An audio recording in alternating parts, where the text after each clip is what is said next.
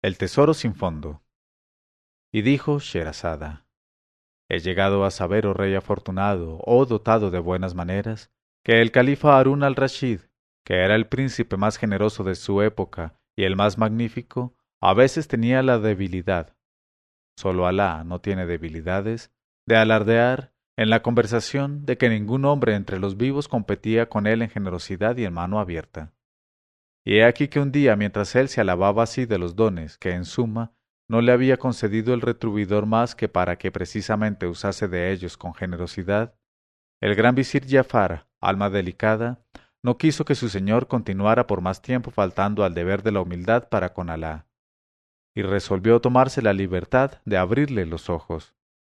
Se prosternó, pues, entre sus manos, y después de besar por 3 veces la tierra le dijo: Oh emir de los creyentes, oh corona de nuestras cabezas, perdona a tu esclavo si se atreve a alzar la voz en tu presencia para advertirte que la principal virtud del creyente es la humildad ante Alá, única cosa de que puede estar orgullosa la criatura. Porque todos los bienes de la tierra y todos los dones del espíritu y todas las cualidades del alma no son para el hombre más que un simple préstamo del Altísimo, exaltado sea. Y el hombre no debe enorgullecerse de este préstamo más que el árbol por estar cargado de frutos, o el mar por recibir las aguas del cielo. En cuanto a las alabanzas que te merece tu munificencia, mejor es que dejes las hagan tus súbditos, que sin cesar dan gracias al cielo por haberles hecho nacer en tu imperio, y que no tienen otro gusto que pronunciar tu nombre con gratitud. Luego añadió: Por otra parte, oh mi señor, no creas que eres el único a quien Alá ha cubierto con sus inestimables dones. Sabe, en efecto, que en la ciudad de Basra hay un joven que, aunque es un simple particular, vive con más fasto y magnificencia que los reyes más poderosos. Se llama Abul Qasem, y ningún príncipe en el mundo, incluso el emir de los creyentes mismo, le iguala en mano abierta y en generosidad. En este momento de su narración, Sherazada vio aparecer la mañana y se calló discretamente.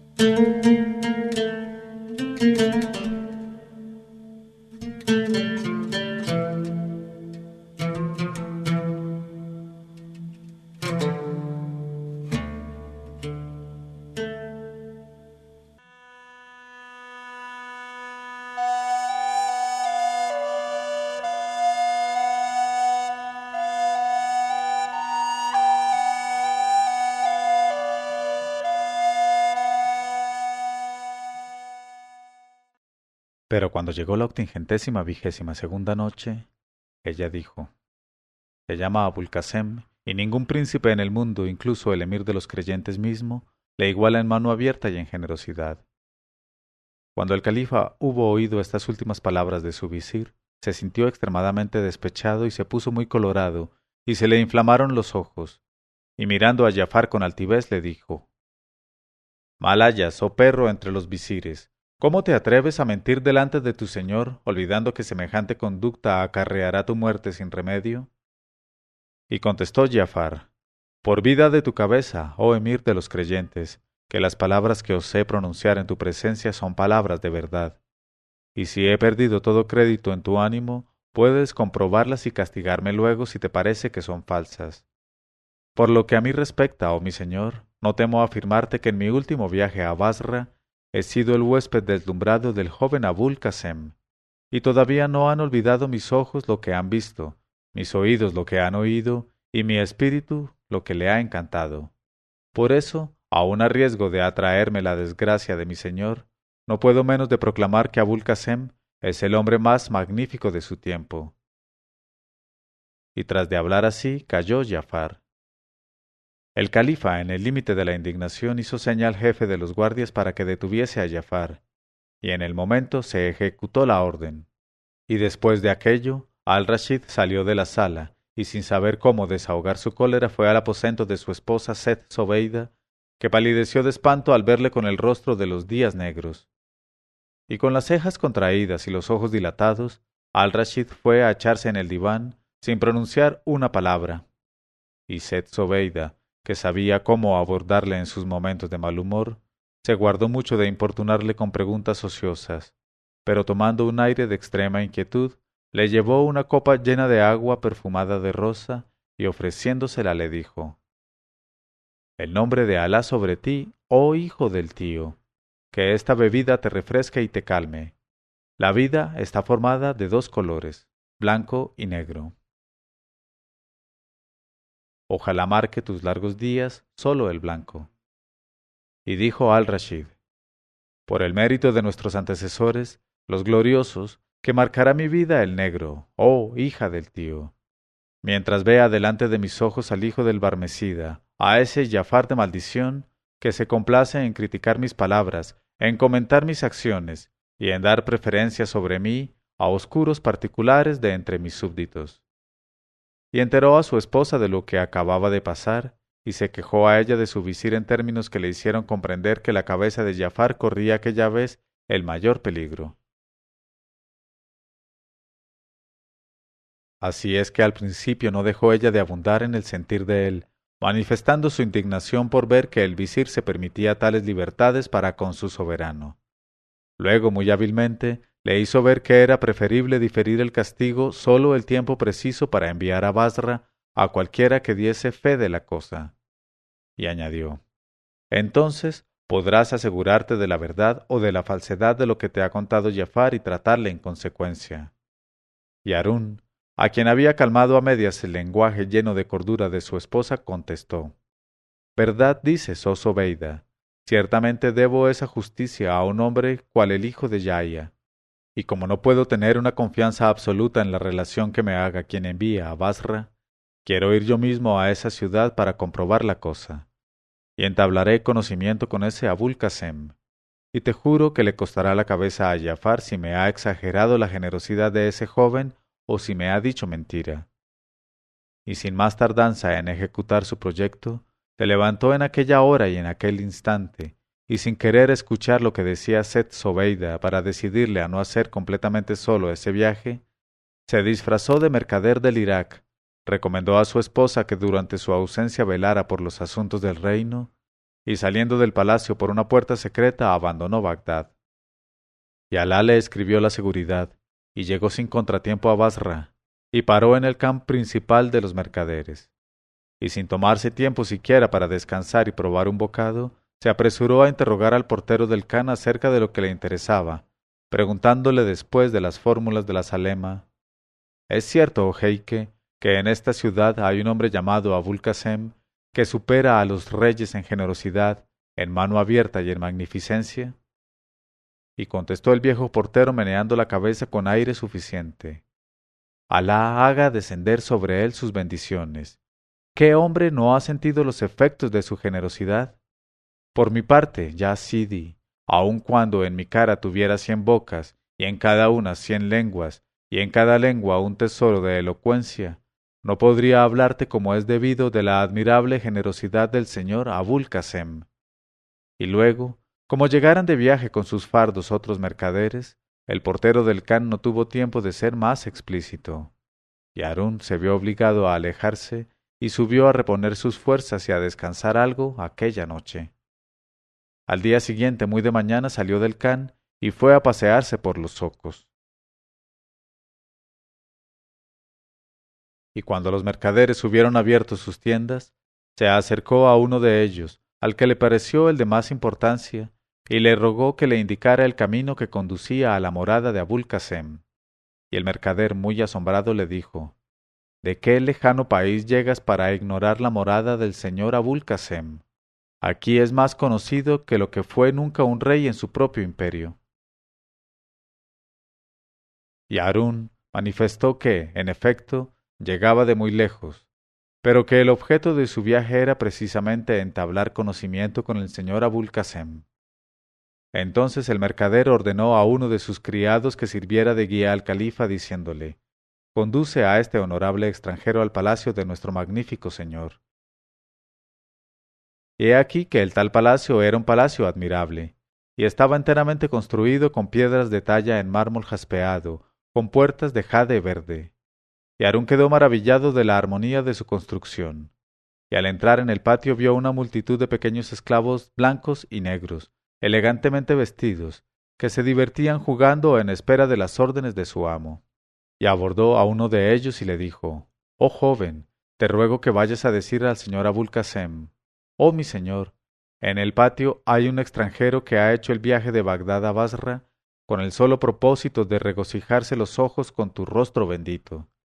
Y el joven esclavo al punto advirtió en el lenguaje y el aspecto de quien se dirigía a él que no era un hombre vulgar, y corrió a avisar a su amo, el cual fue hasta el patio para recibir al huésped extranjero. Y después de las zalemas y los deseos de bienvenida, le cogió de la mano y le condujo a una sala que era hermosa por sí propia y por su perfecta arquitectura. Y en cuanto estuvieron sentados en el amplio diván de seda bordada de oro que daba vuelta a la sala, entraron 12 esclavos blancos jóvenes y muy hermosos, cargados con vasos de ágata y de cristal de roca. Y los vasos estaban enriquecidos de gemas y de rubíes, y llenos de licores exquisitos.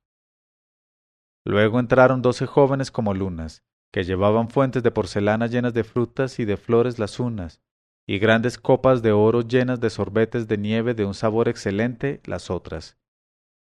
Y aquellos jóvenes esclavos y aquellas jóvenes miraron si estaban en su punto los licores, los sorbetes y los demás refrescos antes de presentárselos al huésped de su señor. Y probó Harún aquellas diversas bebidas, y aunque estaba acostumbrado a las cosas más deliciosas de todo el oriente, hubo de confesar que jamás había bebido nada comparable a ellas. Tras de lo cual Abul Qasem hizo pasar a su convidado a una segunda sala donde estaba servida una mesa cubierta de platos de oro macizo con los manjares más delicados, y con sus propias manos le ofreció los bocados selectos, y a Harún le pareció extraordinario el aderezo de los tales manjares. Luego, terminada la comida, el joven cogió de la mano a Harún y le llevó a una tercera sala amueblada con más riqueza que las otras dos. Y unos esclavos más hermosos que los anteriores llevaron una prodigiosa cantidad de vasos de oro incrustados de pedrerías, y llenos de toda clase de vinos, como también tazones de porcelana llenos de confituras secas y bandejas cubiertas de pasteles delicados. Y mientras Abul Qasem servía a su convidado, entraron cantarinas y tañedoras de instrumentos, dando principio a un concierto que habría conmovido al granito. Y se decía Harún en el límite del entusiasmo: «En mi palacio tengo ciertamente cantarinas de voces admirables y aun cantores como Ishak, que no ignoran ningún resorte del arte, pero ninguno de ellos podría compararse con estas. Por Alá, ¿cómo ha podido arreglarse un simple particular, un habitante de Basra, para reunir semejante ramillete de cosas perfectas?» Y en tanto que Harún estaba particularmente atento a la voz de una almea, cuya dulzura le encantaba, Abul Qasem salió de la sala y volvió un momento después, llevando en una mano una varita de ámbar y en la otra un arbolito con el tronco de plata, las ramas y las hojas de esmeraldas, y las frutas de rubíes. Y en la copa de aquel árbol estaba encaramado un pavo real de una hermosura que glorificaba a quien lo había fabricado. Y dejando aquel árbol a los pies del califa, Abul Qasem tocó con su varita la cabeza del pavo real. Y al punto, la hermosa ave abrió sus alas y desplegó el esplendor de su cola, y se puso a girar con rapidez sobre sí misma. Y a medida que giraba esparcía por todos lados emanaciones tenues de perfumes de ámbar, de nath, de aloe y otros olores de que estaba lleno y que embalsamaban la sala. Pero estando Harún ocupado en contemplar el árbol y el pavo real, Abul Qasem cogió con brusquedad uno y otro y se los llevó. Y Harún se resintió mucho por aquel acto inesperado. Y dijo para sí: «Por Alá, qué cosa tan extraña, y qué significa todo esto. ¿Y es así como se portan los huéspedes con sus invitados? Me parece que este joven no sabe hacer las cosas tan bien como Jafar me hizo presumir. Me quita el árbol y el pavo real cuando me ve ocupado precisamente en mirarlos. Sin duda alguna teme que yo le ruegue que me lo regale. Ah, no me pesa haber comprobado por mí mismo esa famosa generosidad que, según mi visir, no tiene igual en el mundo». Mientras asaltaban el espíritu del califa estos pensamientos, el joven Abul Qasem volvió a la sala, y le acompañaba un joven esclavo tan hermoso como el sol. Y aquel amable niño llevaba un traje de brocato de oro realzado con perlas y diamantes, y tenía en la mano una copa hecha de un solo rubí y llena de un vino de púrpura. Y se acercó a Harún, y después de besar la tierra entre sus manos le presentó la copa. Y Harún la cogió y se la llevó a los labios. Pero cuál no sería su asombro cuando tras de beberse el contenido, advirtió, al devolvérsela al lindo esclavo, que todavía estaba llena hasta el borde. Así es que la cogió otra vez de manos del niño, y llevándosela a la boca la vació hasta la última gota. Luego se la entregó al esclavito, observando que de nuevo se llenaba sin que nadie vertiese nada adentro. Al ver aquello, Harún llegó al límite de la sorpresa. En este momento de su narración, Sherazada vio aparecer la mañana y se calló discretamente.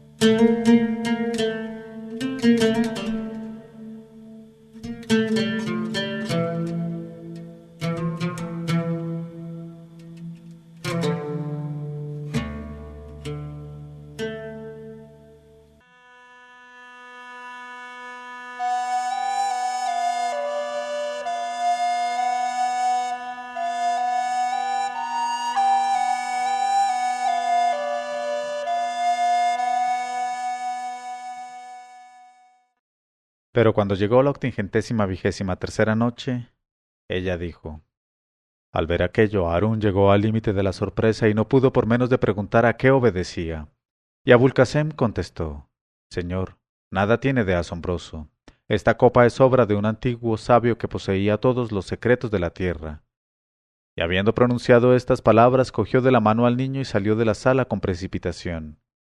Y el impetuoso Harún se indignó ya, y pensó: Por vida de mi cabeza, o este joven ha perdido la razón, o lo que todavía es peor, no ha conocido nunca los miramientos que se deben al huésped y las buenas maneras.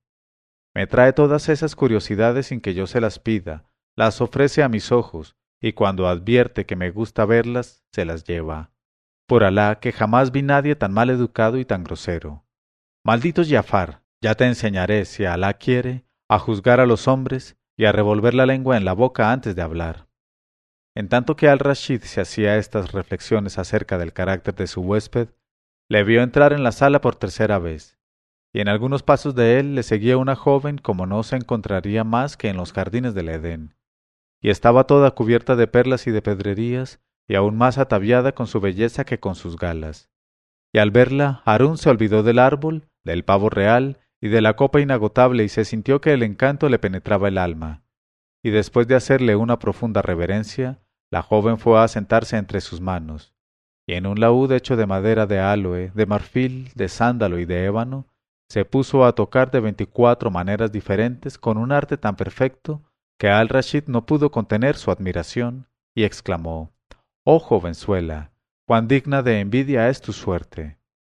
Pero en cuanto Abul Qasem notó que su convidado estaba encantado de la joven, la cogió de la mano al punto y se la llevó de la sala con presteza.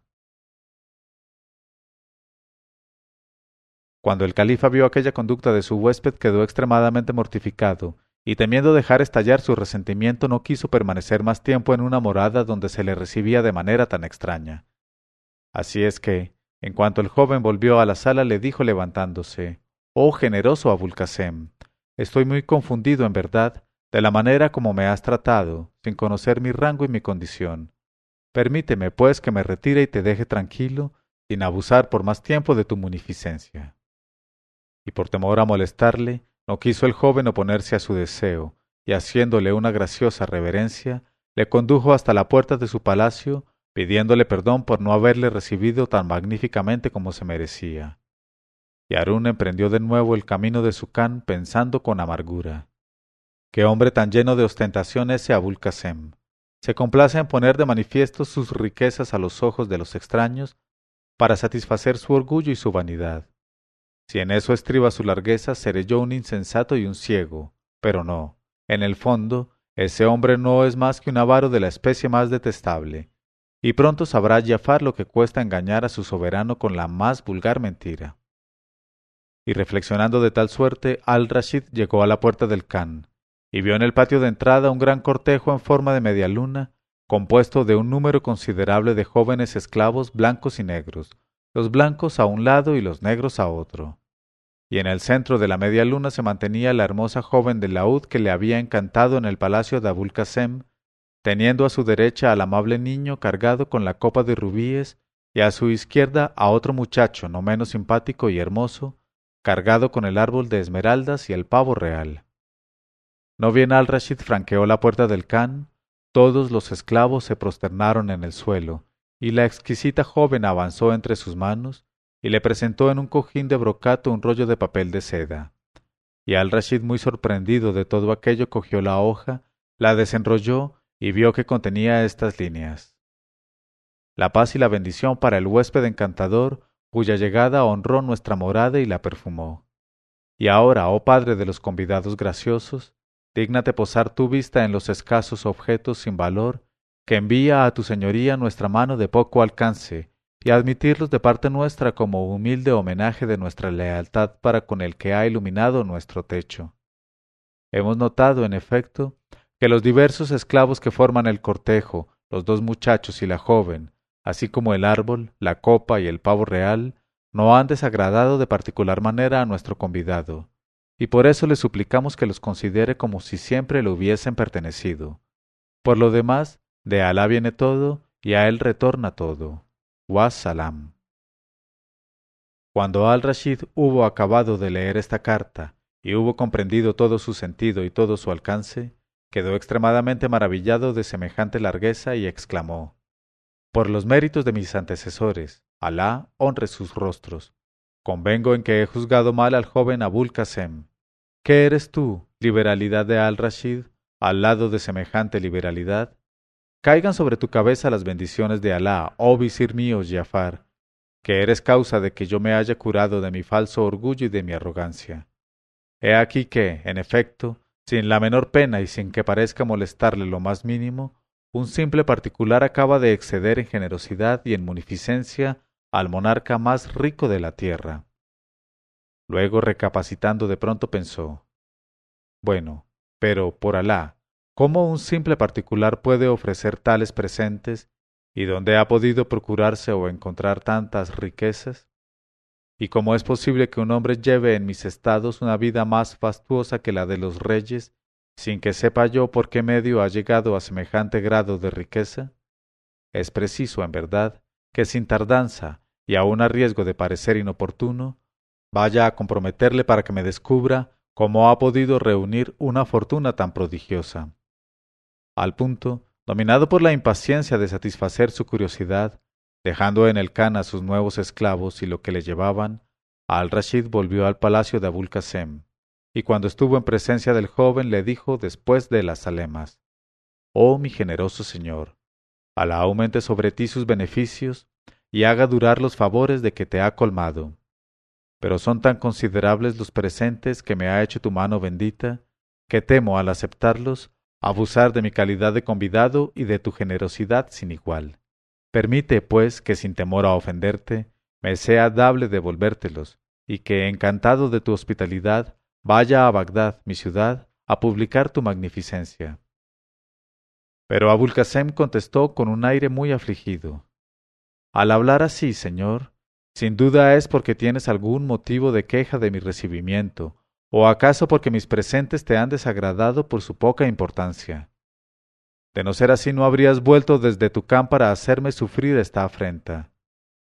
Y Harún, disfrazado siempre de mercader, contestó: Alá me libre de responder a tu hospitalidad con semejante proceder, oh más que generoso Abul Qasem. Mi venida obedece únicamente al escrúpulo que me asalta al verte prodigar así objetos tan raros a extranjeros a quienes has visto por primera vez, y a mi temor de ver agotarse, sin que recojas de ello la satisfacción que mereces, un tesoro que, por muy inagotable que sea, debe tener un fondo. Al oír estas palabras de al-Rashid, Abul Qasem no pudo por menos de sonreír y contestó: Calma tus escrúpulos, oh mi señor, si verdaderamente es ese el motivo que me ha procurado el placer de tu visita.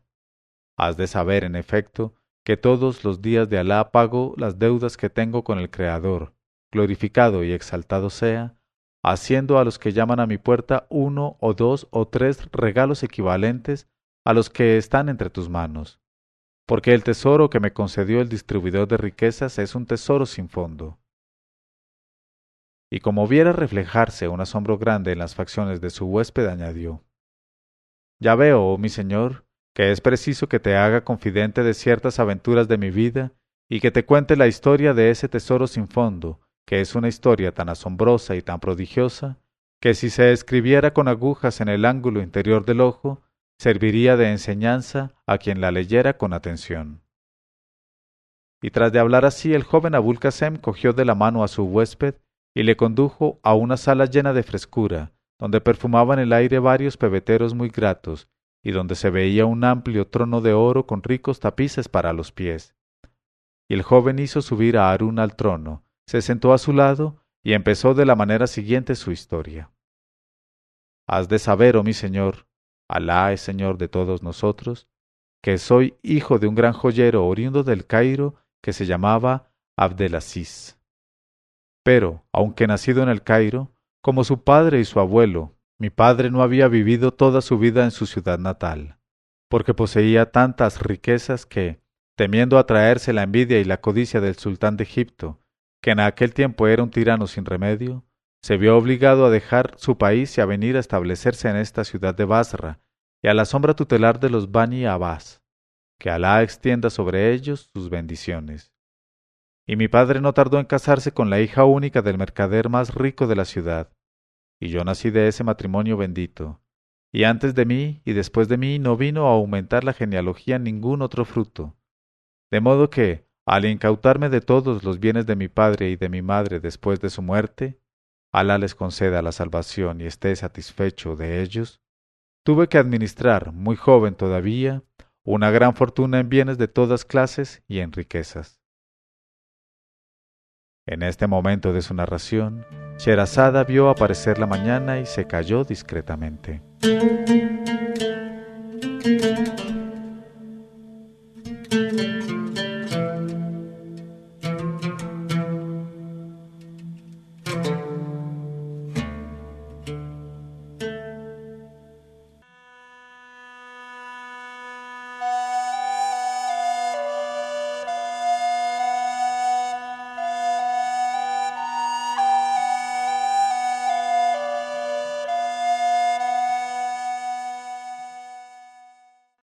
Y cuando llegó la 824ª noche, ella dijo: Tuve que administrar, muy joven todavía, una gran fortuna en bienes de todas clases y en riquezas. Pero como me gustaba el dispendio y la prodigalidad, me dediqué a vivir con tanta profusión que en menos de 2 años se vio disipado todo mi patrimonio. Porque, oh mi señor, de Alá nos viene todo y a él vuelve todo. Entonces, viéndome en un estado de completa penuria, me puse a reflexionar sobre mi conducta pasada. Y pensando en la vida y el papel que había hecho en Basra, resolví dejar mi ciudad natal para ir a pasar en otra parte días miserables, que la pobreza es más soportable ante ojos extraños. Vendí pues mi casa, única hacienda que me quedaba, y me agregué a una caravana de mercaderes con los cuales fui primero a Mosul y luego a Damasco, tras de lo cual atravesé el desierto para ir en peregrinación a la Meca, y desde allí volví al Gran Cairo, cuna de nuestra raza y de nuestra familia. Y he aquí que estando yo en aquella ciudad de hermosas casas y de mezquitas innumerables, rememoré que allí era donde había nacido Abdelaziz el rico joyero, y al recordarlo no pude por menos de lanzar profundos suspiros y de llorar. Y me figuré el dolor de mi padre si hubiese visto la deplorable situación de su hijo único y heredero. Y preocupado con estos pensamientos que me enternecían, llegué paseando a orillas del Nilo por detrás del palacio del sultán. Y he aquí que en una ventana apareció una cabeza arrebatadora que me dejó inmóvil mirándola. Pero de repente se retiró y no vi nada más. Y permanecí allí con beatitud hasta la noche, esperando en vano una nueva aparición. Y acabé por retirarme, aunque muy a mi pesar, e ir a pasar la noche en el Khan donde paraba. Pero al día siguiente, como se ofrecieran a mi espíritu sin cesar las facciones de la jovenzuela, no dejé de apostarme debajo de la ventana consabida. Pero fueron vanas mi paciencia y mi esperanza, pues no se mostró el delicioso rostro, si bien se estremeció un poco la cortina de la ventana, y creí adivinar tras de la celosía un par de ojos babilónicos. Y aquella abstención me afligió mucho, sin desanimarme, no obstante, porque no dejé de volver al mismo sitio al día siguiente. y cuál no sería mi emoción cuando vi entreabrirse la celosía y descorrerse la cortina para dejar aparecer la luna llena de su rostro. Y me apresuré a prosternarme con la faz contra la tierra, y levantándome después dije: «Oh dama soberana, soy un extranjero llegado hace poco a El Cairo, y que ha inaugurado su entrada en esta ciudad con la contemplación de tu belleza. Ojalá que el destino que me ha conducido de la mano hasta aquí acabe su obra con arreglo a los deseos de tu esclavo». Y me callé esperando la respuesta. Y en vez de contestarme, la joven mostró una actitud tan asustadiza que no supe si debía permanecer allí o echar a correr. Y me decidí a permanecer en mi puesto aún, insensible a todos los peligros que pudiera correr. Hice bien, pues de pronto la joven se inclinó sobre el alféizar de su ventana y me dijo con voz temblorosa: «Vuelve a medianoche, pero huye ahora cuanto antes». Y tras estas palabras desapareció con precipitación, y me dejó en el límite del asombro, del amor y del júbilo. Y al instante me olvidé de mis desgracias y de mi penuria, y me apresuré a volver a mi can para mandar llamar al barbero público, que se dedicó a afeitarme la cabeza, los sobacos y las ingles, y a arreglarme y a hermosearme. Luego fui al hammam de los pobres, en donde, por algunas monedas, tomé un baño perfecto y me perfumé, y me refresqué para salir de allí completamente aseado y con el cuerpo ligero como una pluma. Así es que, cuando llegó la hora indicada, a favor de las tinieblas me puse debajo de la ventana del palacio, y encontré una escala de seda que colgaba desde aquella ventana hasta el suelo. Y como a la sazón no tenía nada que perder más que una vida a la que no me ataba ya ningún lazo y que carecía de sentido, trepé por la escala y penetré por la ventana al aposento. Atravesé rápidamente 2 habitaciones y llegué a otra, en donde, sobre un lecho de plata, estaba tendida, sonriendo, la que yo esperaba. Ah, señor mercader, huésped mío, qué encanto era aquella obra del Creador, qué ojos y qué boca. A su vista sentí que se me huía la razón, y no pude pronunciar ni una palabra. Pero se incorporó ella a medias, y con una voz más dulce que el azúcar cande me dijo que me acomodara a su lado en el lecho de plata. Luego me preguntó con interés quién era, y le conté mi historia con toda sinceridad, desde el principio hasta el fin, sin omitir un detalle, pero no hay utilidad en repetirla. Y he aquí que la joven, que me había escuchado con mucha atención, pareció realmente conmovida de la situación a que hubo de reducirme el destino. Y al ver yo aquello, exclamé: «Oh, mi señora, por muy desgraciado que yo sea, ceso de estar quejoso, ya que eres lo bastante buena para compadecerte de mis desgracias». Y ella tuvo la respuesta oportuna, e insensiblemente nos enredamos en una charla que cada vez se hizo más tierna e íntima. Y acabó ella por declararme que, por su parte, había sentido cierta inclinación hacia mí al verme. Y exclamé: «Loores a Alá, que enternece los corazones y dulcifica los ojos de las gacelas». A lo cual tuvo ella también la respuesta oportuna y añadió: «Ya que me has enterado de quién eres, Abul Casem, no quiero que sigas ignorando quién soy yo». Y tras de quedarse silenciosa un momento, dijo: «Sabe, oh Abul Casem, que soy la esposa favorita del sultán y que me llamo Set la Viva, pero a pesar de todo el lujo con que vivo aquí no soy dichosa, porque además de estar rodeada de rivales celosas y prontas a perderme, el sultán, que me ama, no puede llegar a satisfacerme, pues Alá, que distribuye la potencia a los gallos, se olvidó de él al hacer la distribución. Y por eso, al verte bajo mi ventana, lleno de valor y desdeñando el peligro, me pareció que eras un hombre potente, y te he llamado para hacer la experiencia. De ti, pues, depende ahora demostrarme que no me equivoqué en mi elección y que tu gallardía es igual a tu temeridad. Entonces, oh mi señor, yo, que no necesitaba que me incitasen a obrar, puesto que no había ido allí más que para eso, no quise perder un tiempo precioso cantando versos, como es costumbre en tales circunstancias, y me apresté al asalto.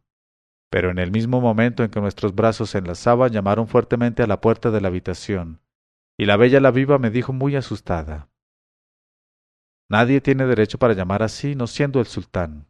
Estamos vencidos y perdidos sin remedio». Al punto pensé en la escala de la ventana para escaparme por donde había subido, pero quiso la suerte que precisamente llegase el sultán por aquel lado, y no me quedaba ninguna probabilidad de fuga. Así es que, tomando el único partido que me quedaba, me escondí debajo del lecho de plata, mientras la favorita del sultán se levantaba para abrir. Y en cuanto la puerta estuvo abierta, entró el sultán seguido de sus eunucos, y antes de que yo tuviese tiempo siquiera para darme cuenta de lo que iba a suceder, me sentí cogido debajo del lecho por 20 manos terribles y negras, que me sacaron como a un fardo y me levantaron del suelo. Y aquellos eunucos corrieron cargados conmigo hasta la ventana, en tanto que otros eunucos negros cargados con la favorita ejecutaban la misma maniobra hacia otra ventana. Y todas las manos a la vez soltaron su carga, precipitándonos ambos desde lo alto del palacio al Nilo. Y he aquí que estaba escrito en mi destino que yo tenía que escapar a la muerte por ahogo. Por eso, aunque aturdido por la caída, después de ir a parar al fondo del río logré salir a la superficie del agua y ganar a favor de la oscuridad la ribera opuesta del palacio.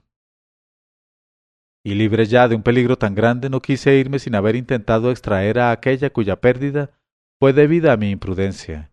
Y entré en el río con más bríos que había salido, y me sumergí, y me volví a sumergir diversas veces para ver si daba con ella. Pero fueron vanos mis propósitos, y como me faltaban fuerzas me vi en la necesidad de ganar tierra otra vez para salvar mi alma.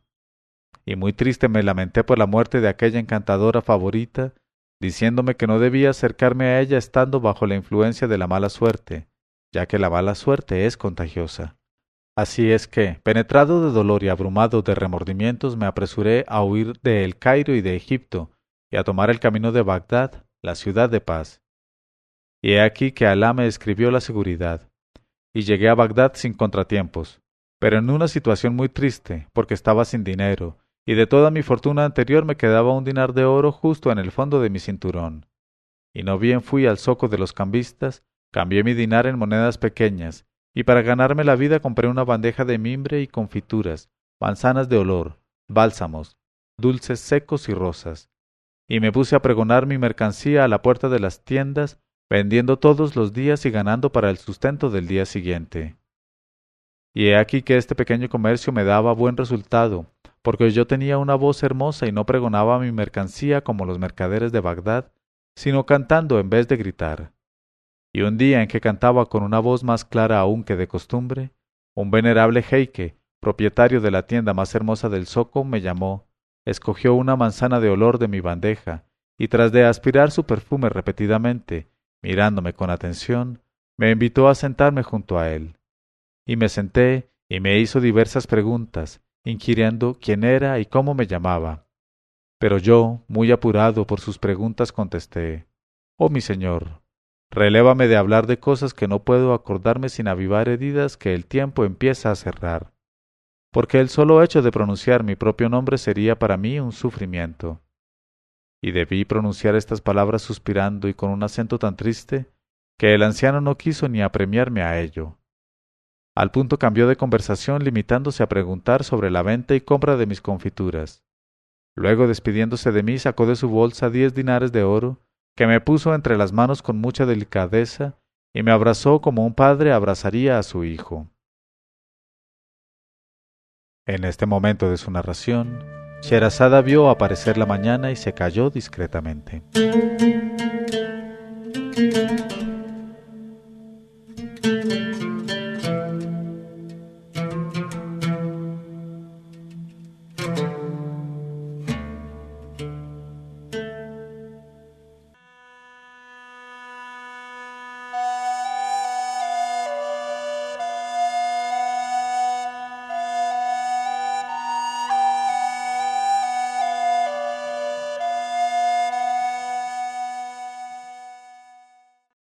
Pero cuando llegó la 826ª noche, ella dijo, una vez que regresaron al palacio, el califa dijo a su guía, «Oh mi señor, después de lo que acabo de ver y a juzgar por la joven esclava y los 2 amables muchachos que me has dado, entiendo que no solamente debes ser el hombre más rico de la tierra, sino indudablemente el hombre más dichoso, porque en tu palacio debes poseer las más hermosas hijas de Oriente y las jóvenes más hermosas de las islas del mar». Y contestó tristemente el joven, Cierto, oh mi señor, que en mi morada tengo esclavas de una belleza notable, pero me es dado amarlas a mí, cuya memoria llena la querida desaparecida, la dulce, la encantadora, la que por causa mía fue precipitada en las aguas del Nilo. Ah, mejor quisiera no tener por toda fortuna más que la contenida en el cinturón de un mandadero de Basra y poseer a la viva, la sultana favorita, que vivir sin ella con todos mis tesoros y todo mi harén. Y el califa admiró la constancia de sentimientos del hijo de Abdelaziz, pero le exhortó a esforzarse cuanto pudiera para sobreponerse a sus penas. Luego le dio gracias por el magnífico recibimiento que le había hecho, y se despidió de él para volverse a su Khan, habiéndose asegurado de tal suerte por sí mismo de la verdad de los acertos de su visir Giafar, a quien había hecho arrojar a un calabozo. Y emprendió otra vez al día siguiente el camino de Bagdad con todos los servidores, la joven, los dos mozalbetes y todos los presentes que debía a la generosidad sin par de Abul Qasem. Y he aquí que, no bien estuvo de regreso en palacio, Al-Rashid se apresuró a poner de nuevo en libertad a su gran visir Giafar, y para demostrarle cuánto sentía el haberle castigado de manera preventiva, le dio de regalo a los dos mozalbetes y le devolvió toda su confianza. Luego, tras de contarle el resultado de su viaje, le dijo: «Y ahora, oh Giafar, dime qué debo hacer para corresponder al buen comportamiento de Abul Qasem. Ya sabes que el agradecimiento de los reyes debe superar al bien que se les haga. Si me limitara a enviar al magnífico Abul Qasem, lo más raro y más precioso que tengo en mi tesoro, sería poca cosa para él. ¿Cómo vencerle, pues, en generosidad?» Y Giafar contestó: «Oh emir de los creyentes, el único medio de que dispones para pagar tu deuda de agradecimiento es nombrar a Abul Qasem rey de Basra».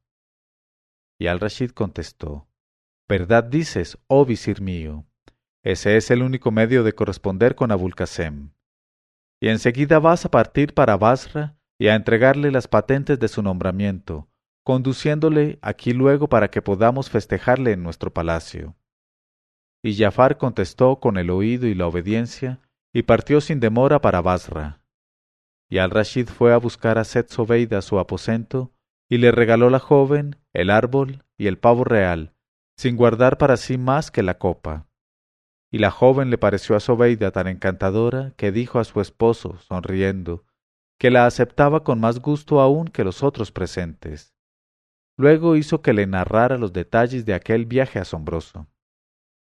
En cuanto a Giafar, no tardó en volver de Basra con Abul Qasem, a quien había tenido cuidado de poner al corriente de lo que había sucedido y de la identidad del huésped que había alojado en su morada. Y cuando entró el joven en la sala del trono, el califa se levantó en honor suyo, avanzó hacia él, sonriendo, y le besó como a un hijo, y quiso ir por sí mismo con él hasta el hammam, honor que todavía no había otorgado a nadie desde su advenimiento al trono. Y después del baño, mientras le servían sorbetes, helados de almendras y frutas, fue allí a cantar una esclava llegada al palacio recientemente. Pero no bien hubo mirado Abul Qasem el rostro de la joven esclava, lanzó un grito y cayó desvanecido. Y Al-Rashid, acudiendo solícito a socorrerle, le tomó en sus brazos y le hizo recobrar el sentido poco a poco.